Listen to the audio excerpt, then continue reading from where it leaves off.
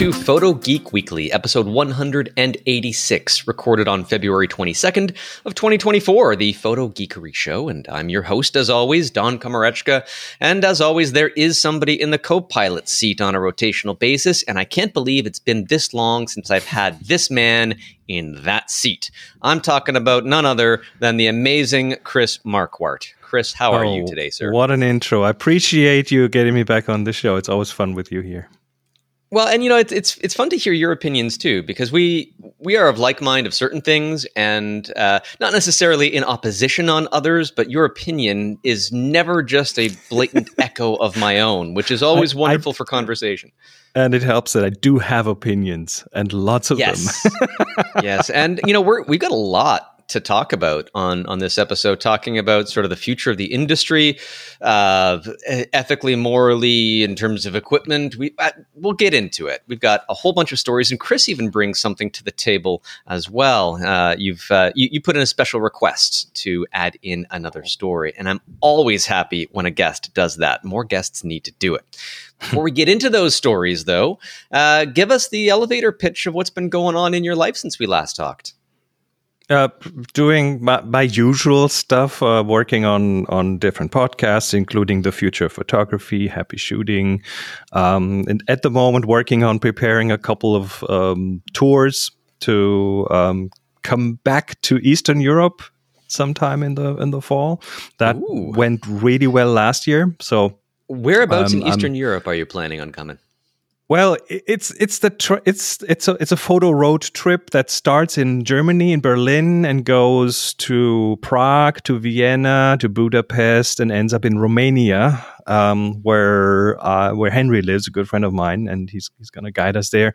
So on the way, we'll take stops in different cities and spend a day or two in different cities there, do photography, and then get on the road for a couple of hours to the next spot and be a merry little group of photographers. I want to do that exact kind of tour around Bulgaria, because there's so much to see. It's awesome fun. There's mountains, there's caves, there's waterfalls galore. The country is 6 mountain ranges and a coastline, and then you've got the Thracian Valley, which is a beautiful ancient wine growing region, and I think photographers could have a lot of fun. Mm-hmm. And Romania being around the corner, I find that it is so similar in climate and in the landscapes, almost like Tuscany in Italy. It's very almost Mediterranean in style. So yeah. And here too, I mean, the weather's getting warmer, which in terms of climate change is a concern, but it's 17, 18 degrees outside. And after we're done recording this podcast, I'm going to go do some gardening. Never in my Canadian years would I have ever been able to say that in February. It's nice, but also a bit concerning. Yes. Yes. All right. Well, let's talk about something that is quite concerning to me. Story number 1, which I don't know how we could avoid talking about this one. It is coming on fast and disruptive. OpenAI's Sora turns short text prompts into photorealistic videos. And this has been on the news in the last week and a bit, and had to make it the headlining story, partly because I know that AI has been constantly growing and faster than I would have expected. But I did not expect the rather nightmarish, Will Smith eating spaghetti from a few years ago as an AI video prompt to have evolved as quickly as what we are seeing here with Sora. So I want to get your opinions on this, Chris. What do you think about not just this latest video development? I mean, the stills have been a huge thing since we've talked last as well. But where is this going for you? And just opine away. Well, you're touching on a topic that I've been following really, really closely for the last 2 years. You will remember the Cosmopolitan cover that was June 2022. The astronaut, completely computer generated, and a lot of people were amazed by it. But also, it's something that took like several weeks of prompt massaging and getting it right, and so it was not a danger. But what's happening with Sora now? it's a bit of a wake-up call, especially in the mainstream, people who didn't really follow this that closely. And especially if you compare it to what happened a year ago, Will Smith eating spaghetti being legendary. And the big problem, is that the human brain has a hard time anticipating exponential developments. We see this over and over again in this field. We extrapolate future development from our past experience, and developments in the past have been slower. I mean, the telephone took took a decade to be accepted almost. The car took forever. Look at how quickly things evolved as soon as we started with electricity, right? Communication became easy. The telephone, and then we had the internet. And then the internet just exploded our possibilities. But we are seeing the timescales between like telephone to internet, which was many, many decades, 100 years, or I don't know the exact numbers, but it was a lifetime. Let's just say that as a round, vague number. But now this is happening, that same level of evolution is happening on a 1 to 2 year cycle. And we don't have the ability. Faster. It is. Remember when you could kind of classify a decade? You could say, remember the 70s, remember the 80s. Well, you couldn't really do that in the 2000s, nor the 2010s. And now the 2020s, every year is its own microcosm, right? Totally. And looking at Sora, yes, it's not perfect, but it's good enough for many things. I have on the Future of Photography podcast, I have a co-host, Jeremiah Chechik. He's a venerable Hollywood director, and I asked him last week, "Are we there yet?" And he said yes. so maybe not for main characters in productions, but as background plates, a landscape behind a driving car, or extra sitting in a cafe, that kind of stuff. You can put this in the background now, and that is absolutely good enough already. With all the implications on labor, just looking at movie production, the whole pre-production thing, storyboarding, concept art is AI now.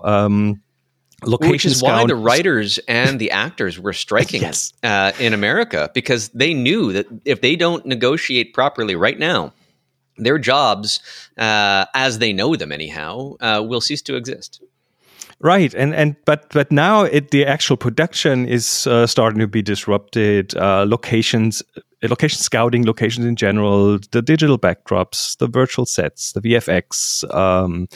Stock video, and when we look at photography, stock is on the way out, but also commercial stuff like training videos and so on. All that is moving towards AI, and Sora is showing us that it's closer than you think.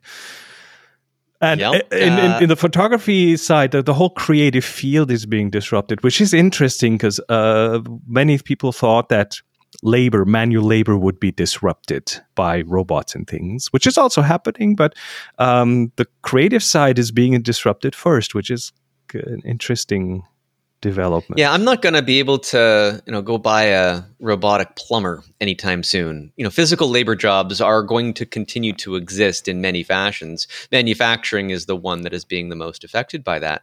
But we have the idea. I was talking to another colleague about this recently, that they had a client that said that their work is more important when it's all done in camera. They specifically were requesting that, yes, you can Photoshop, you can take an image and do whatever AI prompts on pre-existing imagery to generate something fanciful and manipulate the edits. But if they can get it as close to perfect in camera, it was more meaningful for the client. Mm-hmm. And I think that this is a growing trend where we want reality. And reality is something that we are lacking. There's already backlash. AI art is perceived as cheap now because it is. Making an AI image will cost you cents. Handmade art and photography especially will receive a boost because the real deal is going to be special and it will be valued. The question... There will always be the people, Chris, though, that say, oh, that's a wonderful photograph. You must have a great camera. And that the natural evolution of that is, well, this is so wonderful what you've created. You must have a nice prompt, right? The question will soon be, how do we distinguish the two? Up to now, it was enough to look at the hands, but that is going away. Things are getting better. Camera makers are now banding together in like things like the CAI, the Content Authenticity Initiative, to put we talked chips in about cameras. and if that becomes ubiquitous, then that's more power to journalism and the integrity of the the reality that we need to be sure of. Now, it's not saying like photography has always been art, but photojournalism should be held to a different standard, and I believe that is degraded these days. You can clearly go down the line of different areas of photography and clearly see, are they going to be affected or not? I mean, if you're a stock photographer, this is the time to learn the new tools, because the business handshake is not enough, or Santa sitting in a beach chair sipping a cocktail is not enough. Human creativity is key. We have the better ideas still. This is an idea where AI doesn't have a leg up yet.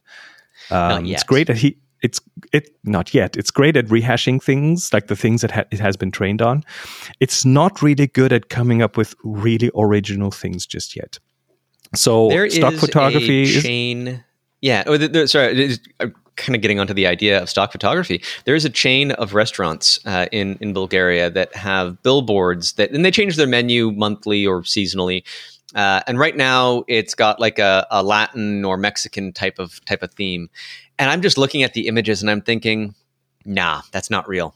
That child with a Mexican hat and that meal photograph, I don't believe it anymore. And the problem is they might be real, but I don't believe that they're real anymore, because my trust in things like that could very well be AI generated is degrading my trust in the reality that I'm seeing everywhere. And that has already kind of happened with Photoshop and things, but it's happening on a different scale now, because it scales. It scales to everyone. Everyone can put in a smart prompt and get something nice out of Midjourney or something. But then if you look at other types of photography, wedding photographers don't really need to worry, I think. You're safe. No couple would accept artificial wedding shots. Not yet. I don't know.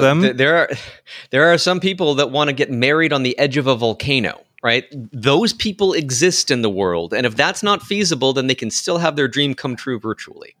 Well, but will anyone other than them look at that photo and say, wow, awesome? I mean, no, not really. Because we are the media are flooded with these images now. And of course, you can use AI to edit, to fix a background or something, or make Uncle Harry smile on a group shot for once. These kind of things are going to happen, and I think those are legitimate. Portrait photography, senior portraits and that kind of things, I don't think they're in danger, because we want the real thing here, I think. Again, that authenticity, that untouched version of reality. Right. One of the danger zones is like commercial photography for business and commercials. If you open up an IKEA catalog, I don't think they print them anymore, but for the last, I think, 10 years, none of those interior photos of furnished rooms have been real. They have been fake for the longest time. So that kind of stuff is going to be easier now. Right? And we don't even care, because it looks real. It feels real. And even the knowledge of them coming from a very skilled people working with the right software didn't really change our feeling about it, I think. So if AI is good enough to do that, that will just be replacing the people operating the computers. Real estate photography. Hey, that's a big one. The brown patch on the grass in front of the house, that was fixed in the past by a stencil clone stamp in Photoshop, and it's now going to be fixed by an AI. But the whole thing. Well, I mean, the thing about real estate photography, this is actually an important consideration, because if you were given a set of cell phone snaps of each room just to get the general sense of style for the room, and then a floor plan it is conceivable that with the accurate measurements, lighting, position of where the windows and where the light would come into a particular room, that you could artificially generate very high quality images and a three-dimensional tour of the property where you can just walk through the house without ever having to actually visit it. I would argue that is possible already now. Maybe not right out of the box, but if you know the tools, then that should be doable. But that's not real estate photography. That is creating floor plans and things. And for that, AI, hey, awesome, more power to that. But if you want the authentic, like, stain on the carpet kind of thing, then I think we're still looking at actual photography to a certain extent. Maybe just to create the source material for the AI to then generate whatever it needs to generate. Well, now I got a question for you. It actually comes in three parts. I need a prediction from you. What do you think things are going to be in 1 year, 5 years, and 10 years in terms of the evolution of AI and its relationship with imagery and reality? That is a seriously good question. I don't think I can be as granular as 1, 5, 10 years, but I think and that's a prediction I made 10 years ago already, and I think we're getting closer to that. I'm still holding up my idea of, I call it photographic archaeology. We have a lot of photos. We have, if you look at like landmarks and things where tourists go, you have millions of photos of different things. But we also tend to have more and more photos of just regular everyday places. And at one point, we will have maybe we're close to that data set that you can then train an AI on and just perform archaeology, peel out every photo you like from every angle under every light condition. Right. It's in there somehow in the training data. And that's where photography, where some kind of photography will be going for sure. But the authentic thing, that's one of the reasons I'm still taking people on a road trip to take photography in the place. You will not replace that. Even with the best VR, you're not going to do that. So actual real photography is an experience. Right? I have this experience on workshops where last year in May, we did our annual Abbey workshop, 1 week with 30 people. And we had different topics, and one of them was AI, and that topic didn't get any serious interest from people because they were there to take photos, to generate art, and there was no interest from that community in the AI topic. And I don't think that'll change. Well, and that, I mean, photographers love our cameras in our hands. We love the gear, the tools of the trade, and that brings us to our next story, which is very timely. CP Plus 2024 is happening pretty much right now. We're recording this on Thursday. This coming weekend is when the conference is. And there's been a lot of announcements over the past few days. A new X100 from Fuji. They're up to version 6 now. Lenses from Sigma and Liowa, and a new one this morning from Panasonic. And I'm sure there's a lot of other equipment that is either coming or it's here right now. Do any of these new announcements tickle your fancy at all? Are you the kind of photographer that would look out and say, okay, well, a new range of equipment, let's break out the spec lists and see exactly, what the pupil aperture opening on this new particular lens is versus the previous stuff that I have, or if it's good enough, it's good enough? Yeah, not anymore. If I ever was that way, I've overcome the gear acquisition syndrome for the most part because I have a history of always spending way too much on gear anyway. So I'm at the point where I say, and I get asked by people, what should I buy, what lens, what camera, and so on. And my answer now is mostly, if it helps you tell the story, then buy it. If it makes you feel better, then buy it. If it makes you happy, then buy it. I had to go through buying and trying a lot of things to get to the point where I don't need to anymore, because I understand now better that that photography is about different things. At least it's for me. So if you want to buy it, buy it. If you can afford it, afford it. If you can afford it, that's the key. Don't put this stuff on credit cards, folks. But it's interesting because some of these products do iterate rather quickly compared to like my grandfather had bought a Canon AE1, and that was his camera for 20 years until he decided to get some digital camera well afterwards, and gave that camera to me. It's sitting on a shelf here, but I've been shooting with the Lumix S1R since 2019, I think. And so that's going on half a decade for a camera body, and that might be time to be replaced at some point. But I've got lenses that are still my workhorse lenses that have been discontinued for a long time from the manufacturer. And they are still rock solid. And if they die and there's no adequate replacement to it at that time, like the Canon MPE 65mm lens, which I still use a lot, then I'm going to go on eBay and I'm going to find a used one. I don't necessarily need to have the latest, but there are some technical, the new Sigma fisheye lens, for example. They make it in my lens mount, which is great. It's got an f1.4 aperture versus the 1.2, the 2.8 aperture that I have on my old Canon 15mm fisheye. But my God, I looked at the price of this thing, and you're looking at $2,000 for a trick lens, right? A lens that really would not come out of the camera bag more than once a month. And I just can't justify the upgrade. It's just not worth it for me.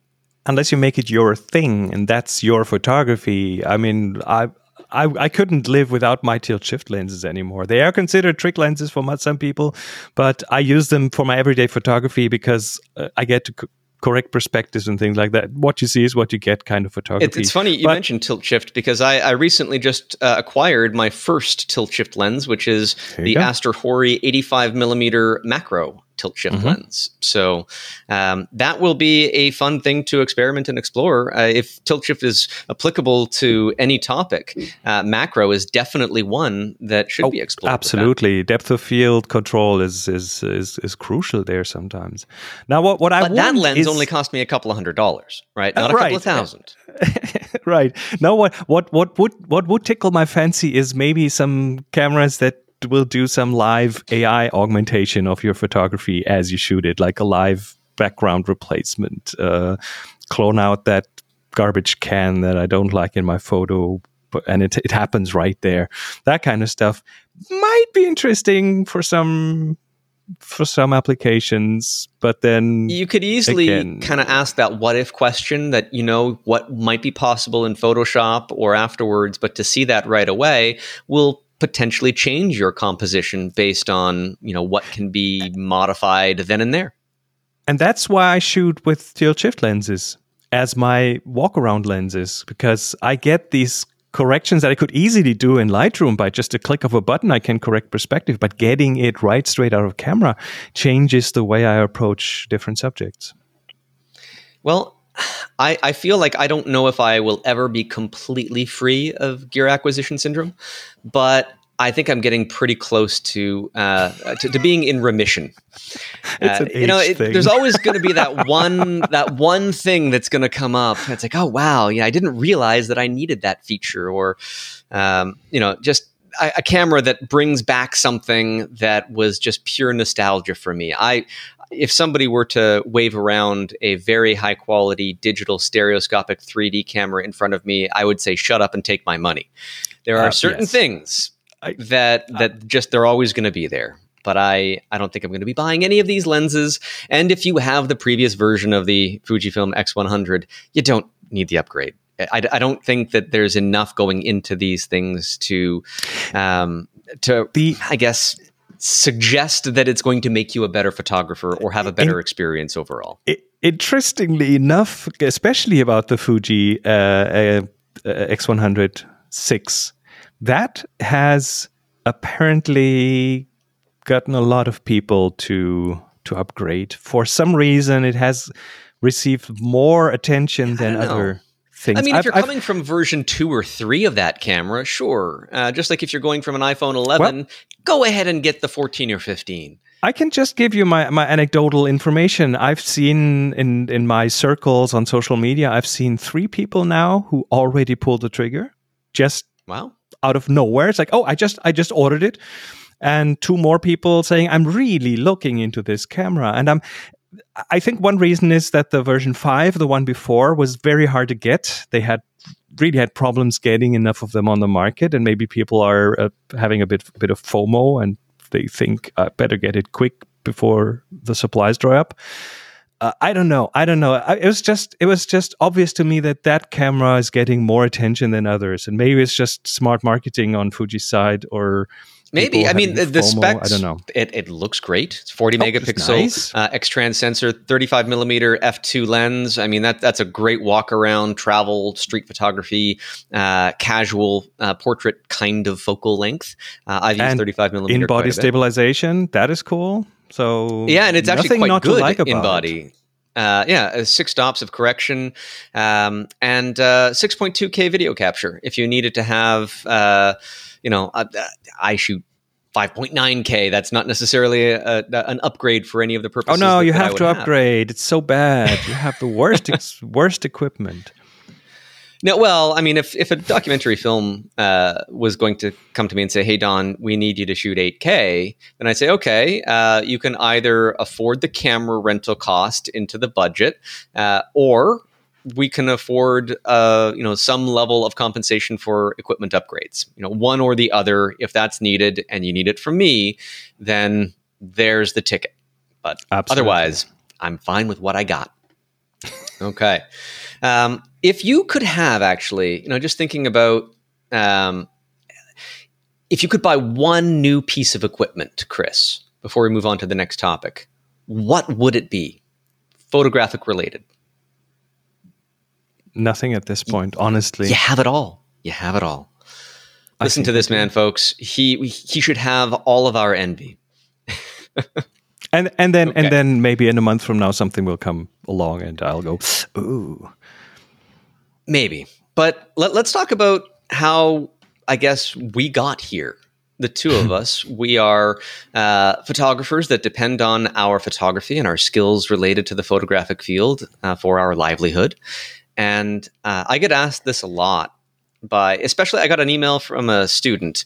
I think he was a high school student, and he was given the task of interviewing a photographer, and he gave me 5 questions. And one of them was what's your favorite camera? I'm like, no, I'm not going to answer that question. Come up with a different question. And he came up with, what was it? How do you make money? Okay. That is such a big open-ended question. And I found an article on F-Stoppers that gave a link to a video. Roman Fox recorded a monologue, a rather boring one, Roman, sorry to say it, but be a little bit more energetic when you're talking about things like this. But practical advice for monetizing your photography. And there was a lot of good advice in there. I think he missed a couple of points. What were some of your takeaways and your recommendations for anybody listening wanting to make a few dollars or make it a career? I didn't get too far in the video for the exact reason you just said. But I mean, I personally, I rarely sell photography directly. It's just not my thing. I don't sell photos. I don't sell stock. That isn't what I do. I also don't do weddings or similar. I do the odd bit of editorial work or commercial work here and there. But I make money on the periphery. Like teaching is important, workshops are important. I love to help others become better photographers, and we have workshops here in Germany. I do the tours, the road trips. I also do peripheral work in other fields that I've always done, and I'm still doing is graphic design, some video work for clients. Even some consulting on the production side, something that has nothing to do with Well, it does have to do with photography in that I started my podcasting career thanks to photography, because that's my topic that I talk about most of the time. So that plus a background in audio production that I had professionally allows me to do production consulting, help companies start their own podcasts, help them You with wear many production, that hats. kind of stuff. I wear many hats, but they all come from a couple of similar areas. I've just signed a contract for a new book project, so I do that as well. Some writing that should be out by the end of the year, at least in Germany. I hope it gets picked up by an American publisher and gets translated. But that's only going to happen after the book is finished. So we'll see for that. I'm hoping for the same too, for my second edition of Macro Photography, which is going through a very big UK publisher. And if it goes well, fingers crossed, who knows, there might be a German version of it. Oh, I would totally pimp the hell out of that. This is, the book business. If you write a book, and depending on the publisher that you get a deal with, it's not the make one book, sell one book, and be rich to the end of your life. That's not happening. So the translations are interesting. Getting them on other markets are interesting. So that's what every author should hope for, to get picked up by multiple publishers around the world. Always know that there should be some level of wiggle room for negotiation in contracts. Oh, yes. Talking about business practices and things, I get people that come to me with a budget or an idea for something. Maybe they want to license my work. Maybe I'm going to get something commissioned specifically for them. And in almost every case, whatever number they come to you first is not the number that I end up agreeing to. There's always going to, and you don't ask for double, but if you just say, okay, well, I've got a bunch of great ideas to help you with this. My rate is a little bit more than what you're asking for, and then come up with a number that might be 10 or 15% higher. And then, if you can guarantee the quality and you're confident that you can deliver what the client wants, ask for more money. Know your worth. Know that you are worth more than what other people think you are. I mean, that's a general rule of thumb for contracts where you get into a relationship with a publisher or something. Someone really bluntly said it a few years ago, and it hasn't left my memory. Said that first contract they give you is called a dummy contract because you have to be a dummy to sign it right away. So the negotiation is part of a contractual. The contract negotiations are essential. They are part of it. So being a photographer is being a small business, right? Like you're an entrepreneur, and you have to learn how to stick everything against the wall and see what sticks. For me, early on, snowflakes were a big thing, and I didn't know what I knew I had something, and I ended up writing an article on spec for a magazine and shopped it around. It ended up being published by Outdoor Photography Canada. It was my first cover shot, and they later hired me for a column every issue. It was a quarterly magazine. So every quarter I would get to write about something and come up with a bunch of cool ideas and be passionate about it and get paid for that. And the occasional cover shot from it was wonderful. That only came because I discovered that I had something that nobody else had. So if you're a photographer, it's going to be really, really hard for you to make a living as a landscape photographer, selling those images to people or licensing them for, because chances are the places that you're going to are places, like you mentioned, big landmarks, millions of people have already photographed that same thing. There's no unique element to what you are bringing to the table. And yes, you can shoot it in infrared and you could shoot it with that fancy fisheye lens and you could get your own style, but it's still going to be something that if people are just looking for a photograph of that place, they're not going to discover you. This brings me back to, I guess, a eureka moment I had when I decided I was going to rent a wall in a gallery. Right, I'm paying for the space, and any sales I keep 100% of, but I'm paying a monthly fee for this. I was there for over a year, I think 15 months. I sold exactly one piece for about $400. Now, my monthly fee, I think, was something like $200 a month. So obviously, I lost money on this particular endeavor. But it was curious because right down the road, once a year, we would have this big festival, Kempenfest on Kempenfelt Bay in Barrie, Ontario. And there would be like 100,000 people that would walk by. And I would have a booth with all of my work there. And I would make like net, one year was $6,000 or $7,000 because I was doing all the production work myself, and that's a really, really good weekend for selling art. I couldn't imagine that having gone any better for me. But I realized very quickly that there's a disconnect between these two environments. The one in the gallery where I am not present and people are buying the art with the artist unseen, and the other one where people are talking with the artist and I'm passionately describing exactly how an image was taken, showing them behind the scenes images of how they were made, and then pulling, I did a lot of canvas prints. From the back of the canvas, I'd pull a 5x7 paper print of the behind the scenes image and I'd say, this is yours if you want to buy this, and you can keep this as a conversation piece. And then boom, sales, because people were not buying the art. People were buying the artist. And that is forever true, because all of my collected works through my entire life will never be worth as much as a scribble on a napkin from Van Gogh, because they're buying the artist. Do you, speaking of interesting ideas how to get your work out there, have you heard of a band from the 1980s called The Residents? I have not. There's an art rock band, very eclectic stuff. They never got any radio play. And in order to get radio play, they created an album called The Commercial Album. The commercial album had 40 tracks on them, and each of the tracks was under a minute long. And so they took out advertising, commercial space right in front of the full hour, in front of or even in the middle of some music shows on the radio. And had their music play there. So they got airplay in the middle of some of these shows that had top 40 stuff on them. They had to pay for them, strategy. but that brought them on the map. That made them visible to a lot of new people. So if you can afford that. I like that strategy. I don't know if I can work that into my particular strategy here, but that is brilliant, especially for the time at which that you said it was the 1980s. That would have been a very effective marketing strategy. In terms of my marketing, I mean, I mentioned stuff on this podcast because, again, it's sort of like a one-way conversation to anybody listening.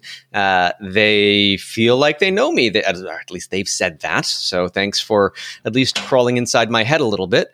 But at the same time, I realize that some of the successes that I've had cannot be excused by anything other than survivorship bias. I got lucky. There are other people that work just as hard as I do, and they can't make a living at this. And this must be mentioned as a part of the reality, because when I was working on my Snowflake series, I don't want to mention his name, but a friend of mine who was working at Google added my name to the list of people you should follow on Google+, and I ended up with over 1 million followers. And wow. that and then Google Plus died. Too Too bad. Yeah, but before it did, I was able to create a crowdfunding project for my first book, Sky Crystals, which was hugely successful. Right. One of the people that pre-ordered that book had an email address that said @cbc.ca, Canadian Broadcasting Corporation. So I followed up with this guy, and he was a producer for a TV show called The Nature of Things with David Suzuki.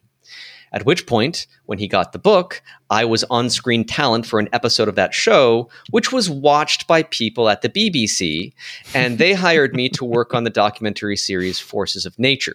Now, when you get into this space, when one documentary project ends, the people are usually freelance. So they go off to another project, and they go off to another project and said, well, we need this really strange macro videography. And one of the producers says, hey, I know just the guy. Yeah. And they bring me into another project. And there is so much luck involved in that. I couldn't have planned for that. I couldn't have strategized a way to open that door. It just happened for me. And you'll find the harder you work, the luckier you are. I'll give it that. But sometimes those lucky breaks just make it for you. Yeah, you just have to make sure people know that you're there. Because if they don't, then everything else falls to the wayside. Exactly. And I'm still surprised how often people will read the full page plus of text that I post associated with every image that I share on social media. Some people even complained about some of the recent stuff I was posting to Instagram because I had to shave some paragraphs off because Instagram has a character limit of 2,200 characters, and I often write more than that. People will... Not everybody's going to read it, but those that do are going to be more associated with your personality as your brand. And if you can make your personality more and more seen in your work, then that again goes back to the idea that people will buy the artist more than the art. Right. It's often that it's not you who finds a niche, but it's the niche who finds you. Yes, absolutely. One thing that I think you hinted on at the very beginning, stock photography is dead. Do not put your images on microstock websites. And in fact, if you have them there, take them down. And if somebody wants to license your work, use a reference for rights managed prices. Now, there's a couple of them out there. There's Getty Images that I believe still has their calculator active. I've been more a favor recently of Masterfile. And so with Masterfile, I can just pull up an image. They've got, some snowflake images or whatever else. I mean, it doesn't really have to be exactly the same because the rights managed prices are generally the same, even though the image is different. And you can plug in the very specific uses. This is being used in editorial, in print and online, worldwide for 1 month. What's the price going to be? Oh, that's a heck of a lot higher than I would have thought to charge. And so you can then use these calculators when somebody is asking you for a quote for an image license that they want to use your work. You can say, this is an industry standard calculator, and I'm being very transparent with how I am arriving at this number. You might choose to give them a discount from that, or maybe bundle in something else at the same rate as a value add. There's lots of strategies for it, but sometimes you just have to walk away. I had somebody that was, they were making some of those made-for-TV Hallmark romantic comedy movies, and they wanted to license a number of my images.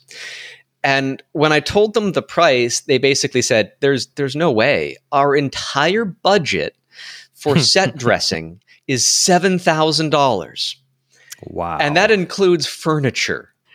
And it's like, okay, well, I don't think you're going to be able to afford me at that point, and I'm going to walk away because your budget is too small, and if I can't fix that, good luck.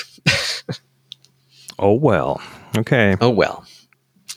But hey, that's it's a business, and to be completely transparent, a large part of my business also comes from the fact that people do not license my images and then use them in a commercial context. And then I have to get engaged with a lawyer. And there's a number of ways I do this. I prefer to work one-on-one with an attorney, and I do that in a number of countries. I use a service called PicRights, and they'll handle stuff, especially in non-English speaking countries, that I wouldn't really have a hope of finding a proper attorney for. And if they can't handle it themselves, then they do partner with attorneys, and I've had that yield some pretty good results over the years. But you'd be surprised how many people actually steal stuff. Right now, I've got an image of grains of salt that I photographed over a decade ago that I found last week on a large industrial manufacturer of salt in Turkey. And so now I'm trying to track down a Turkish copyright attorney, and I'm not sure if I will have much success doing that, but that is, PicRights doesn't operate in Turkey, unfortunately. So that is a big part of the business. People just see it online and think it's free to use, and ignorance is not a defense for infringing on somebody's right. Yeah, there's a whole lot of people out there who either don't care or who don't know, and then you have to educate them. Yes, and some of them are so arrogant when it comes to trying to show them how wrong they are. And I've had some people tried to come up with all sorts of excuses to me in the past, like their young child has cancer or their spouse has just lost their job. And I get really squishy when that sort of argument is presented to me. But the lawyers will say, okay, show us the financial statements, show us the medical bills, show us all of this. Oh, you don't even have a child. Okay, well then thanks for trying and making bad faith arguments. And now you're going to have to pay more. The life of a photographer takes many turns. Yes, it does. Okay, well, let's before we get into the next story, I want to ask you, Chris, where people can find you online, your various podcasts, your social media presence, your website, and the like. It's all bundled into, like, all linked from chrismarquardt.com. That's my main page.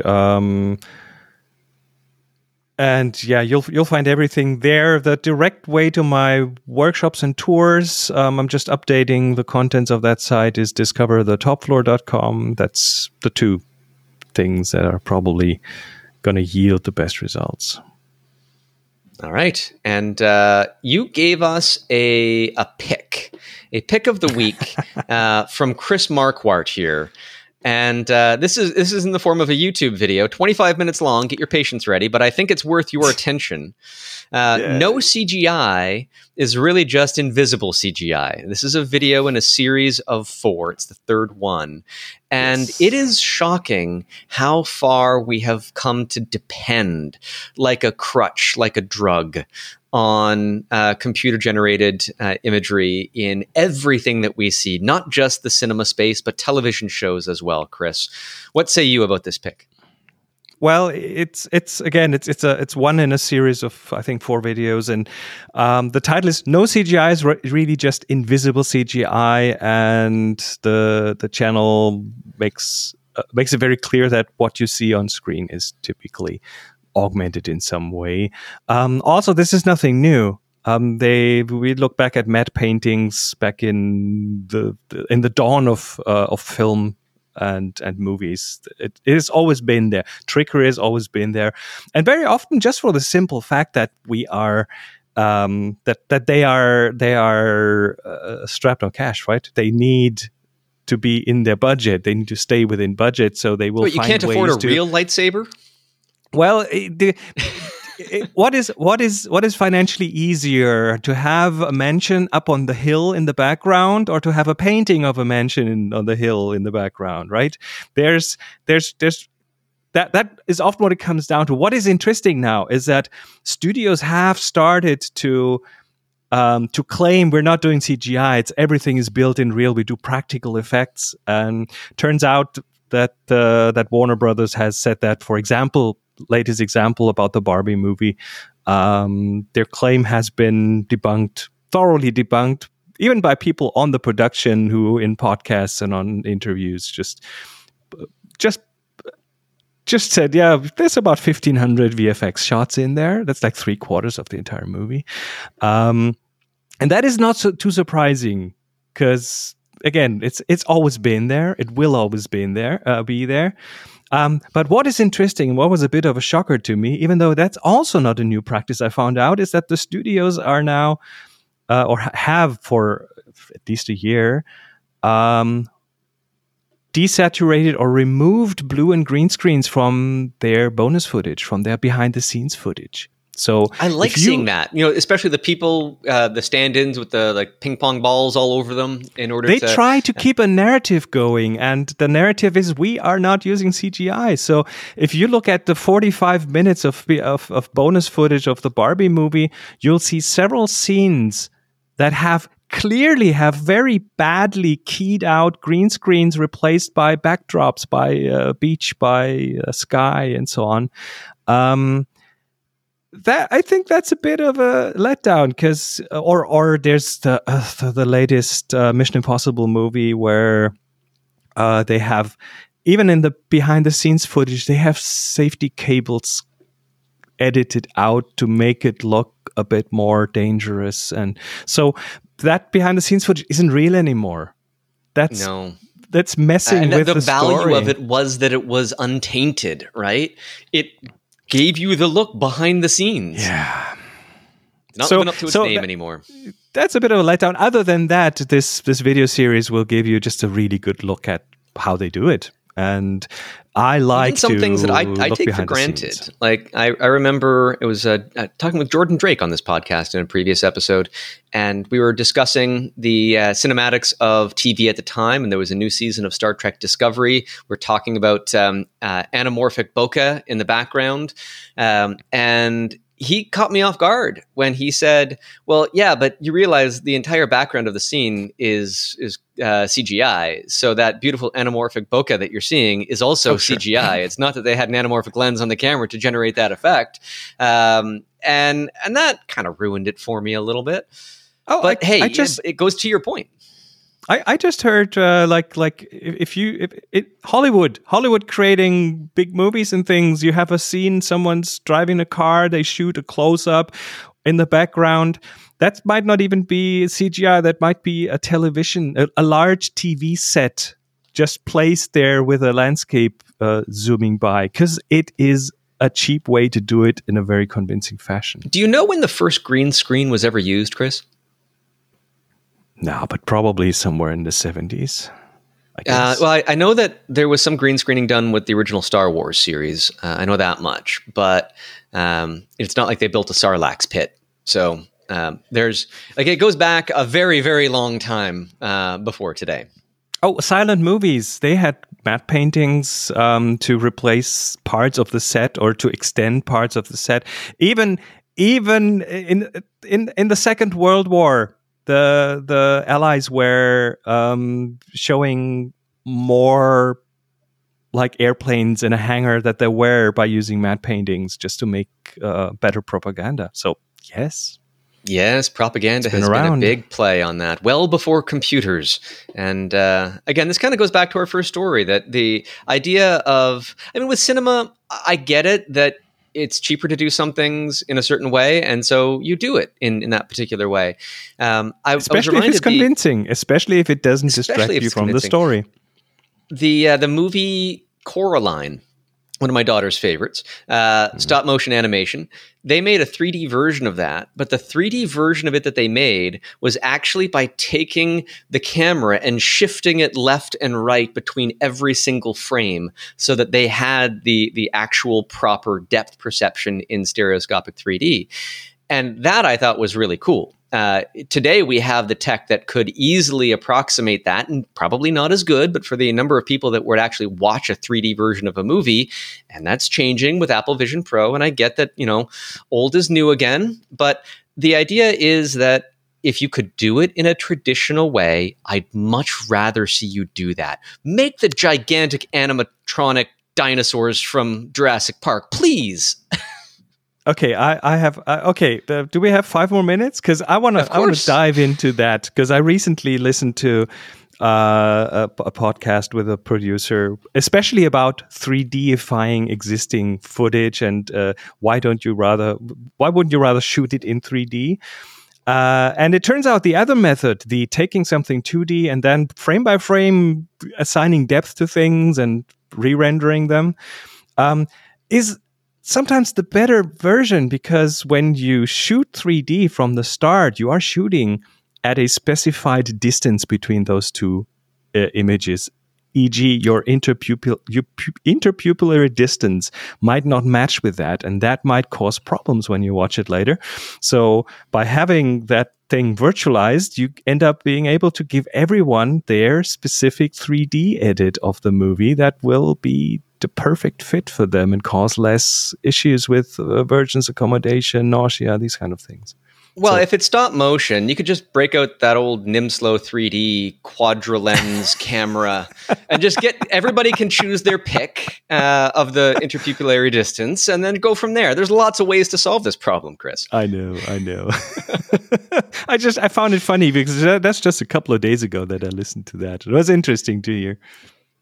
Well, and you also have the computational data that could be provided from LiDAR or other information sources that can adjust the 3D projection as well. You also might get weird lens artifacts, like some flare that is only in one lens and not in the other because where the light sources are placed. So it's not That one can way is actually not play out necessarily the pretty better one. interestingly.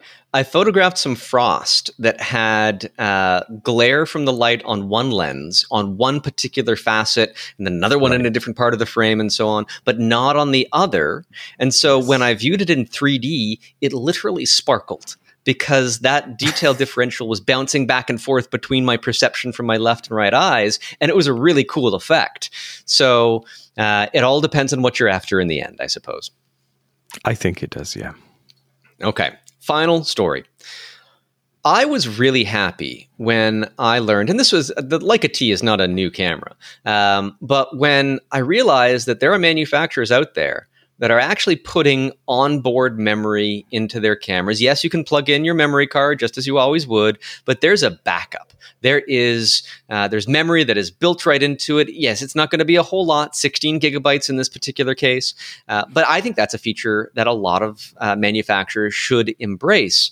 But what was really cool about the implementation of this is the fact that Leica didn't just put 16 gigabytes of memory on the board. They put it on a micro SD card and hid the slot.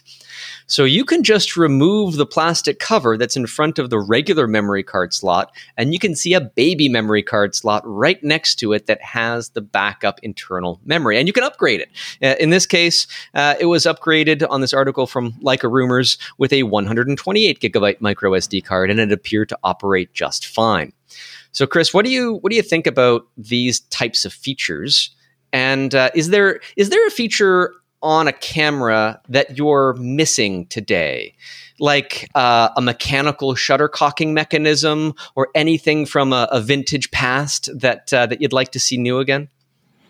Well, no, not really. I think I'm quite happy with what we have today. But that story that triggered something in me, because I initially thought it was more like they're doing some fakery there. Like it reminded me of a story I read about thumb drives that were, when you opened them, they had micro SD cards soldered in there, which was not that good of an idea because they used some cheap memory to. Right, and the micro SD card that it used was just some Toshiba, but Toshiba is not really known for their flash memory in a brand sense.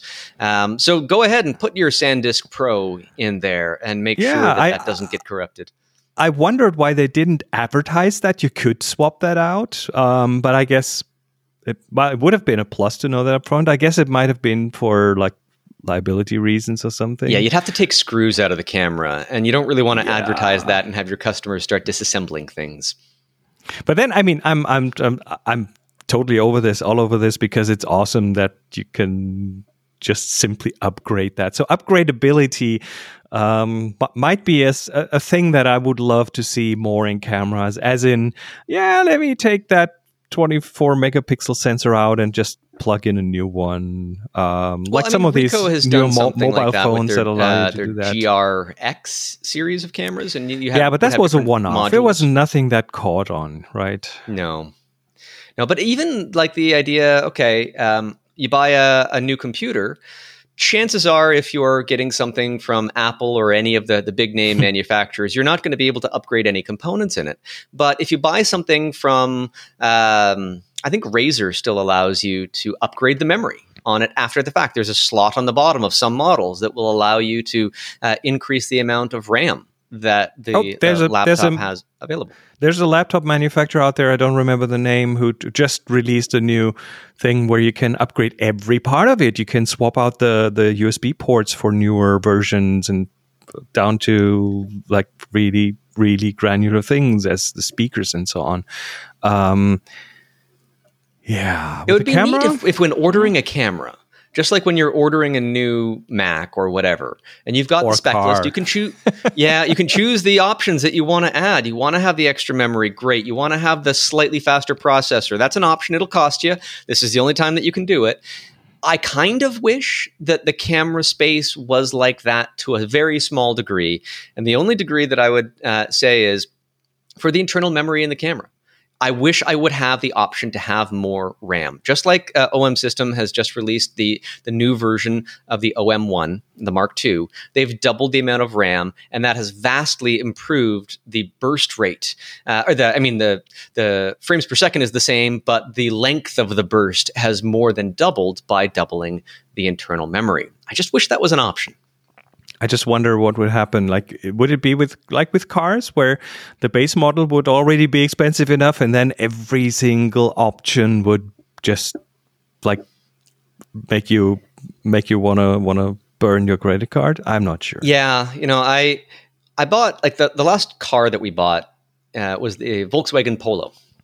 Nice small car for the one-way streets that are actually two-way streets of the city of Varna, which is right near where we are. So some people try to drive like big Mercedes and BMWs there. It doesn't go well for them. So a small car was a good thing. But I'm going through the list. Oh yeah, heated seats. That sounds like a great idea. Oh well, I would certainly like a sunroof, and you could say, oh wow, that doubled the price of the car once I clicked all of these boxes. Yes. Yeah. Anyhow, I would still like the option. Give me the power. Right. Okay, so that is the Leica T. Thank you, Leica, for doing something unexpectedly innovative and that we are only discovering now. Now let's get into our picks of the week. My pick is just out of reach. It's on the table over there because it's attached to some flashes for some artwork reproduction photography. And you can use these for a lot of things. Polarized film. Sheets of polarized film. The stuff that I have is 20 centimeters by 30 centimeters, the size of a large tablet screen or something to that effect. And you might not realize immediately how useful playing with polarized light is, but these are great educational examples. They work for artwork reproduction, for product photography. Anything that you are in a controlled environment and you want to remove reflections off of anything that's not metallic, because again, polarizers will do that. But if you put polarizers on your lights and you put a polarizer on your camera, you can completely cut out 100% of the unwanted light that is coming from the light source by using this technique. And it's not expensive. The ones that I found were €19 for a pack of 2. And I've cut them in half so that I could put them on 4 separate lights, and it works beautifully. You can get them cheaper on eBay or AliExpress. Your mileage may vary when you go to, I guess, unknown brands. But sheets of polarizing film, just keep them in your drawer, in your studio or your space where you like to tinker with photography. You will find a use for them one day for sure. I have one thing to add. I read a few years ago, someone brought that up, and I was always wanting to try that. And that is portrait photography with people wearing glasses, where you always have to juggle where you put the light so you don't get weird reflections. I don't really shoot people, but that's a great idea. And putting a polarizer foil in front of the lights and a polarizer on the camera, you should, in theory, be able to take a portrait with someone with glasses, and you won't see any reflections in there. It might be too dead, though. It might be cutting too much out. Well, then you can just rotate the polarizer on the camera to the degree at which you want to dial a little bit of it back in. Yeah. So that would be the idea. It's a fun little tool that if you know how to use it, it's going to be very valuable for those moments where it's going to come in handy. And your pick of the week, Mr. Chris Marquardt. This is hyper nerdy. Okay, so I love it. I came across this recently. So you know those mirror lenses that make the path longer by folding the light. You have a tube, an outer tube, and you have an entry pupil, and then a mirror that bounces the light back, and then a smaller mirror that bounces back into the camera, and then you can have like a 300 millimeter lens and that is delicious donut bokeh. Yes, the bokeh is an issue, but these things are especially the same kind of thing as a Schmidt-Cassegrain telescope. That's how they build some of the telescopes, and typically, these telescopes are, again, made from 2 mirrors, some glass, and a couple of tubes. And there's this Dutch lens maker, Richter Horst, who hand grinds these out of a solid block of glass. He makes monolithic telescopes. And you can do this by then coating the outer mirror thing with a mirror surface and so on. And the result is tiny telescopes that are used on small satellites. They go into space, and they have, of course, advantages. This is so cool. They are robust. They're monolithic, so they have nothing that can get out of alignment. That can't break. They can't really break. They have decent performance at their size. And in that video, you will learn. Well, it's an interview, and then you get to see how he does it, and it shows you how to hand grind the lens, and it's an interesting dive into spherical lenses and aspherical lenses and how you can hand grind those, because that is not easy at all. And he takes like a couple of months to make one of these, and it's a very satellite-born telescope. That's very esoteric, about as nerdy as it gets. It's about as nerdy, yes. And I just loved seeing that as a new thing. And then the guy who shot the video on his own channel, he tries to reproduce that, and he builds one in one of his videos and puts it on a camera. And the optical performance, because he is not as experienced, is not quite as good as a lens, but still it's an amazing kind of thing to watch. I'd like to build my own lens at one point, and I know it's going to be garbage, but I could put quirks in it intentionally. Like, have those weird octagonal prism type filters that you can screw into the front of the lens that turn it into a almost kaleidoscope effect. What if that was like some internal element within a lens? Make them all that way. What is it going to look like? What type of crazy abstract artwork are you going to create? I think have you ever shot through just a regular magnifying glass? Take the lens of your camera, put a magnifying glass in front of it. Just get a cardboard tube and put a few lenses in there and see what happens. Call it a singlet if you're going to be a professional about it. But it is the simplest type of optic that you can get. I've taken apart some cheap, like a Helios 44, that they're not as cheap as they once were on eBay, but they're pure mechanical lenses. You can take them apart, you can put them back together in a different order of optics, or flip some lenses around, and I've had some fun creating really odd streaks of light within the frames. I think that would be kind of fun, though, to actually spend a bit of time gaining rudimentary knowledge of what lenses could behave in a certain way, and then 3D printing the lens to hold the various elements and give that a whirl. Maybe that's going to be one of my projects in the next year if I don't have too many other things once I get my book done. Awesome. All right. Well, thank you for that pick, Chris. If anybody's curious about bespoke tiny telescope optics, check out the video. It's less than 20 minutes long. It goes through everything that you need to know how these things are created and the personality behind it. So thanks. I appreciate that. It's rare that we get a video as a pick. And I encourage everyone to go and check that out at the show notes at photogeekweekly.com, and check out Chris everywhere he can be found. As he said, chrismarquardt.com is where everything coalesces, and the links will be in the show notes for this episode as well. Well, that brings us to the end of another episode of Photo Geek Weekly. Chris, thank you so much for being in the co-pilot seat today. It's a blast as always. Thanks for having me. All right. Thanks. And everybody listening, you know what to do. It is now time to get out and shoot.